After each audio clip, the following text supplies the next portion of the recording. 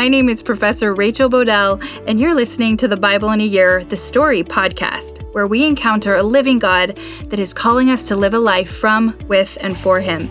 This podcast is designed to help you listen to the one connected story of the Bible and understand it, perhaps just a little bit better, by learning from biblical scholars that have helped me. We will read the Bible out loud and explore how the one connected story of the kingdom of God is unfolding and how we fit into that story today.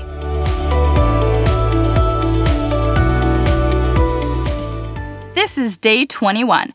We're going to be reading from the NIV version of the Bible, Genesis 38, Job 29 and 30, Proverbs 3 verse 28 through 32.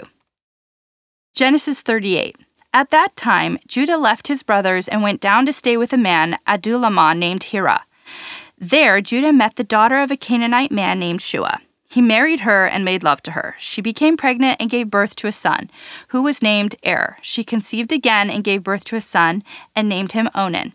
She gave birth to still another son and named him Shelah. It was at Kezib that she gave birth to him. Judah got a wife for Er, his firstborn, and her name was Tamar. But Er, Judah's firstborn, was wicked in the Lord's sight, so the Lord put him to death.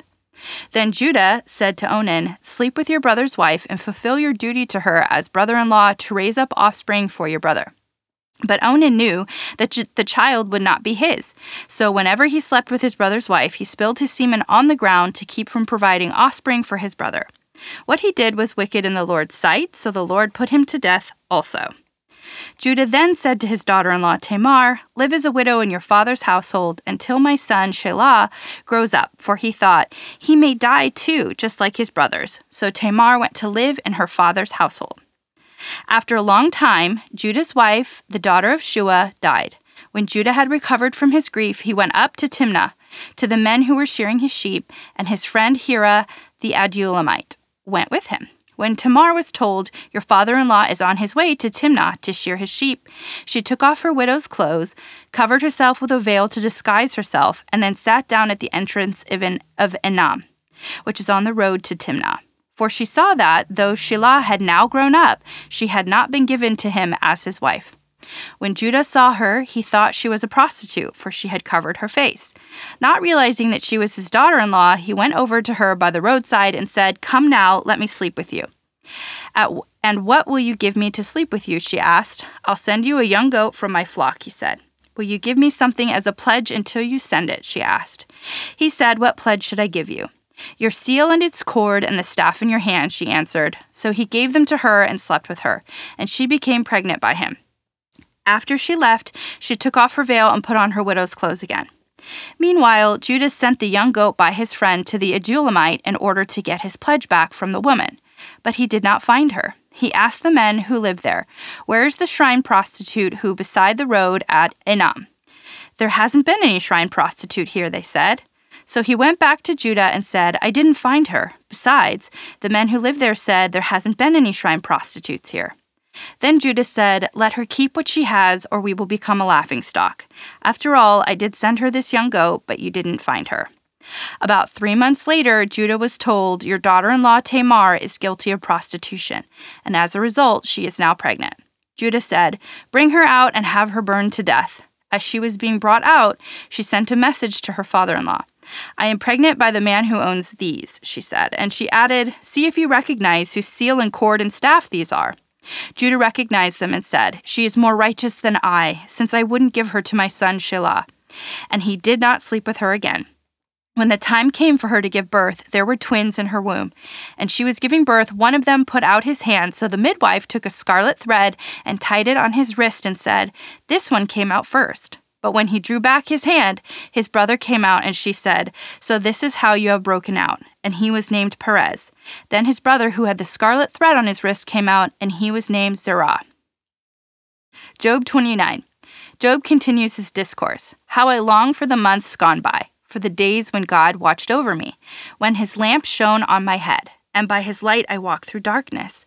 Oh, for the days when I was in my prime, when God's intimate friendship blessed my house, when the Almighty was still with me, and my children were around me, when my path was drenched with cream, and the rocks poured out for my streams of olive oil. When I went to the gate of the city and took my seat in the public square, the young men saw me and stepped aside, and the old men rose to their feet. The chief men refrained from speaking and covered their mouths with their hands. The voices of the nobles were hushed, and their tongues stuck to the roof of their mouths. Whoever heard me spoke well of me, and those who saw me commended me, because I rescued the poor who cried for help, and the fatherless who had none to assist them. The one who was dying blessed me. I made the widow's heart sing. I put on righteousness as my clothing. Justice was my robe and my turban. I was eyes to the blind and feet to the lame. I was a father to the needy. I took up the case of the stranger. I broke the fangs of the wicked and snatched the victims from their teeth. I thought, I will die in my own house, my days as numerous as the grains of sand. My roots will reach to the water, and the dew will lie all night on my branches. My glory will not fade, the bough will be ever new in my hand. People listened to me expectantly, waiting in silence for my counsel. After I had spoken, they spoke no more. The words fell gently on their ears. They waited for me as for showers, and drank in my words as the spring rain. When I smiled at them, they scarcely believed it. The light of my face was precious to them. I chose the way for them and sat at their chief. I dwelt as a king among his troops. I was like one who comforts mourners. But now they mock me, men younger than I, whose fathers I would have disdained to put with my sheep's dogs. Of what use was the strength of their hands to me, since their vigor had gone from them? Haggard from want and hunger, they roamed the parched land and desolate wastelands at night. In the brush they gathered salt herbs, and their food was the root of the broom bush. They were banished from the human society, shouted at as if they were thieves. They were forced to live in the dry stream beds, among the rocks and in holes in the ground. They brayed among the bushes and huddled in the undergrowth. A base and nameless brood, they were driven out of the land. And now those young men mock me in song. I have become a byword among them. They detest me and keep their distance. They do not hesitate to spit in my face. Now that God has unstrung my bow and afflicted me, they throw off restraint in my presence. On my right, the tribe attacks. They lay snares for my feet. They build their siege ramps against me. They break up my road. They succeed in destroying me. No one can help him, they say. They advance as through a gaping breach. Amid the ruins they come rolling in. Terrors overwhelm me. My dignity is driven away as by the wind. My safety vanishes like a cloud. And now my life ebbs away. Days of suffering grip me. Night pierces my bones. My gnawing pains never rest. In his great power, God becomes like clothing to me. He binds me like the neck of my garment. He throws me into the mud, and I am reduced to dust and ashes. I cry out to God, but you do not answer. I stand up, but you merely look at me. You turn on me ruthlessly. With the might of your hand, you attack me. You snatch me up and drive me before the wind. You toss me about in the storm. I know you will bring me down to death, to the place appointed for all the living. Surely no one lays a hand on a broken man when he cries for help in his distress. Have I not wept for those in trouble? Have I not my soul grieved for the poor? Yet when I hoped for good, evil came. When I looked for light, then came darkness. The churning inside me never stops. Days of suffering confront me. I go about blackened, but not by the sun. I stand up in the assembly and cry for help. I have become a brother of jackals, a companion of owls. My skin grows black and peels. My body burns with fever. My lyre is turning to mourning, and my pipe to the sound of wailing. Proverbs 3, verse 28. Do not say to your neighbor, come back tomorrow and I'll give it to you, when you already have it with you. Do not plot harm against your neighbor, who lives trustfully near you. Do not accuse anyone for no reason, when they have done you no harm. Do not envy the violent or choose any of their ways, for the Lord detests the perverse but takes the upright into his confidence. Do you find this story that I thought was going to be about Joseph disruptive and confusing? At least I know we're not alone in this. So many scholars have written about this passage and focused on different things.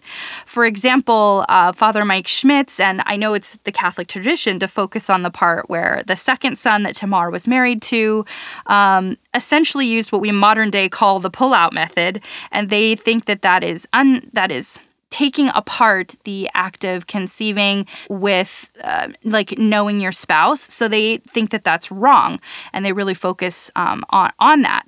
But I feel a sense of assurance that there is a reason for this passage placed here on purpose, because several biblical scholars point out its connection and the repetition of motifs and Hebrew word choices. I shared in the show notes a helpful German theologian's research on Genesis 38. I'm reminded how God picks a human, not because they earned it or deserved it, just based on God's generosity. Then God blesses them and calls them into his rescue mission and to be name bearers and blessers of others. I notice how often God picks a human that is socio-culturally unexpected. For example, not the first person in the story and not the first son, which was common in that day. The concept of picking the firstborn is called primogeniture, and it was and has been a historically common practice. Primogeniture in a patriarchal society means the firstborn son is expected to inherit everything and make the decisions for the rest of the family in the father's absence. Dr. Hans-Georg Wunsch points to this passage as answering the question, which of the sons of Jacob will take over the right of primogeniture and step into the line of the blessing coming down from Abraham after Isaac and Jacob? Who's next? After all, Jacob has 12 sons, but Reuben was the first.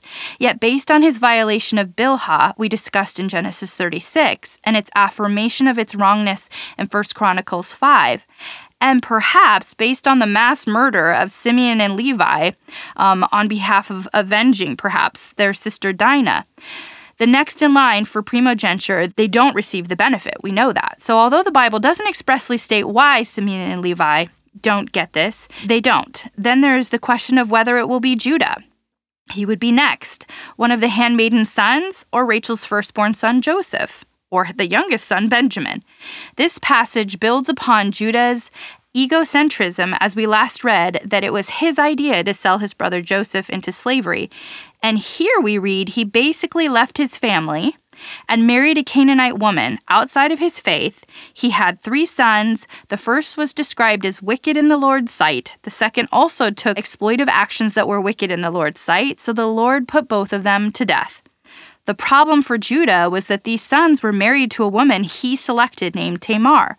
While the author of the passage makes it clear that the Lord put the first 2 sons to death for their own wickedness, Judah was suspicious that it was Tamar. So Judah was worried his youngest son may die too. So Judah told Tamar to live in her father's household until his youngest son was old enough to marry. The passage says a long time went by in verse 12. We also learn Judah's wife dies, and then after Judah recovered from his grief, he went to Timnah. Tamar heard of this and in verse 14 affirms that Judah's youngest son was also of age to marry, but Judah had not consented to the marriage. According to Hittite law, Dr. Walton points out, a widow without children was a woman without legal, economic, or social status, a woman without a household, and the widow goes to the brothers, and without a brother, to his father, and if the father dies, to the father's brother. It relegates Judah's duty to Tamar to place her back in her father's household when it's likely that father had already paid a dowry to Judah to take responsibility for her. And then we read about how he takes advantage of her in a way as a prostitute. This is obviously outside of the Genesis 2 order for sexual relationships. And how she, in a way, takes advantage of him by deceiving him about her identity, although Judah has not taken proper accountability for her in the order of their cultural laws. So she takes his seal, cord, and staff as an identification or insurance, in a way, but Judah was still the one with the economic, legal, and social upper hand. He wants to publicly burn Tamar when he finds out about her fornication, public shame, and violent death. She privately makes him aware of the irony of the situation. Her fornication was his fornication, private accountability, and no demand or ask for retribution. Yet, we see this incredible sense of maturity in Judah, when he has all the power and could go through with covering up his situation. Instead, Judah states in verse 26, "She is more righteous than I, since I wouldn't give her my son Shelah." Judah did not sleep with her again, but he did claim and care for her and his children, twins Perez and Zerah. And then in Matthew 1:3, we know Tamar is one of the grand matriarchs of the genealogy that leads to Jesus. Perez, the second twin to be born according to record, because his brother Zerah had put his hand out first, became the lineage in the rescue mission to bring the wounded victor, Jesus. Also note that Judah offers himself as a substitute for Benjamin later in Genesis 44. There seems to be something mature, restorative, and redemptive in Judah's posture towards God and others. Okay, so Judah is carrying on part of the rescue mission, and in the next part of the story, we will continue with Joseph, who also plays an important role in the story. But we learn here, it is not his descendants that lead to Jesus. In closing, I really like the Matthew Henry commentary on this passage, which notes how God will show that his choice for selecting a person is of grace and not merit. In this story, we read how God is choosing Judah in grace and is showing us that Christ came into the world to save sinners, even the chief sinners, and he is not ashamed, upon their repentance, to be allied to them. Also, that the worth and worthiness of Jesus Christ is on his person alone. It's not derived from his holier-than-thou ancestors. That's why I sometimes push back on my children's Bible material I see that describes people like Abraham, Isaac, and Jacob as the faithful or the heroes, because I think it oversimplifies the story in a way that detracts from the story God is telling, where God picks someone not based on merit and through God's grace, and regardless of their choices, often starting in deception, taking in violence, towards the end more faithfulness and righteousness through God's transformation and relationship. Regardless of the people God picks in the story, we see how God's rescue mission is on, and his story is coming to fruition, and it's unfolding. Yes, we see some faithful maturity and growth, and yes, we can be inspired by it. But we always have to remember, the Bible is a story about God, and not zooming in too close and over-celebrating or oversimplifying the people God called as people of pure valor or absolute faithfulness. Instead, I think it's important that we see God's immutable character and absolute faithfulness despite the human condition and failing. We make mistakes and we learn lessons about God's trust. What an awesome God we serve. He stays, he loves, and he forgives. Pray for me, I'm praying for you. My prayer is this, found in Philippians 1:9-11, that your love may abound more and more in knowledge and depth of insight, so that you may be able to discern what is best and may be pure and blameless for the day of Christ, filled with the fruit of righteousness that comes through Jesus Christ, to the glory and praise of God. What is this fruit? It is love, joy, peace, patience, kindness, goodness, faithfulness, gentleness, and self-control. Against such things there is no law. Galatians 5:22-24. See you tomorrow.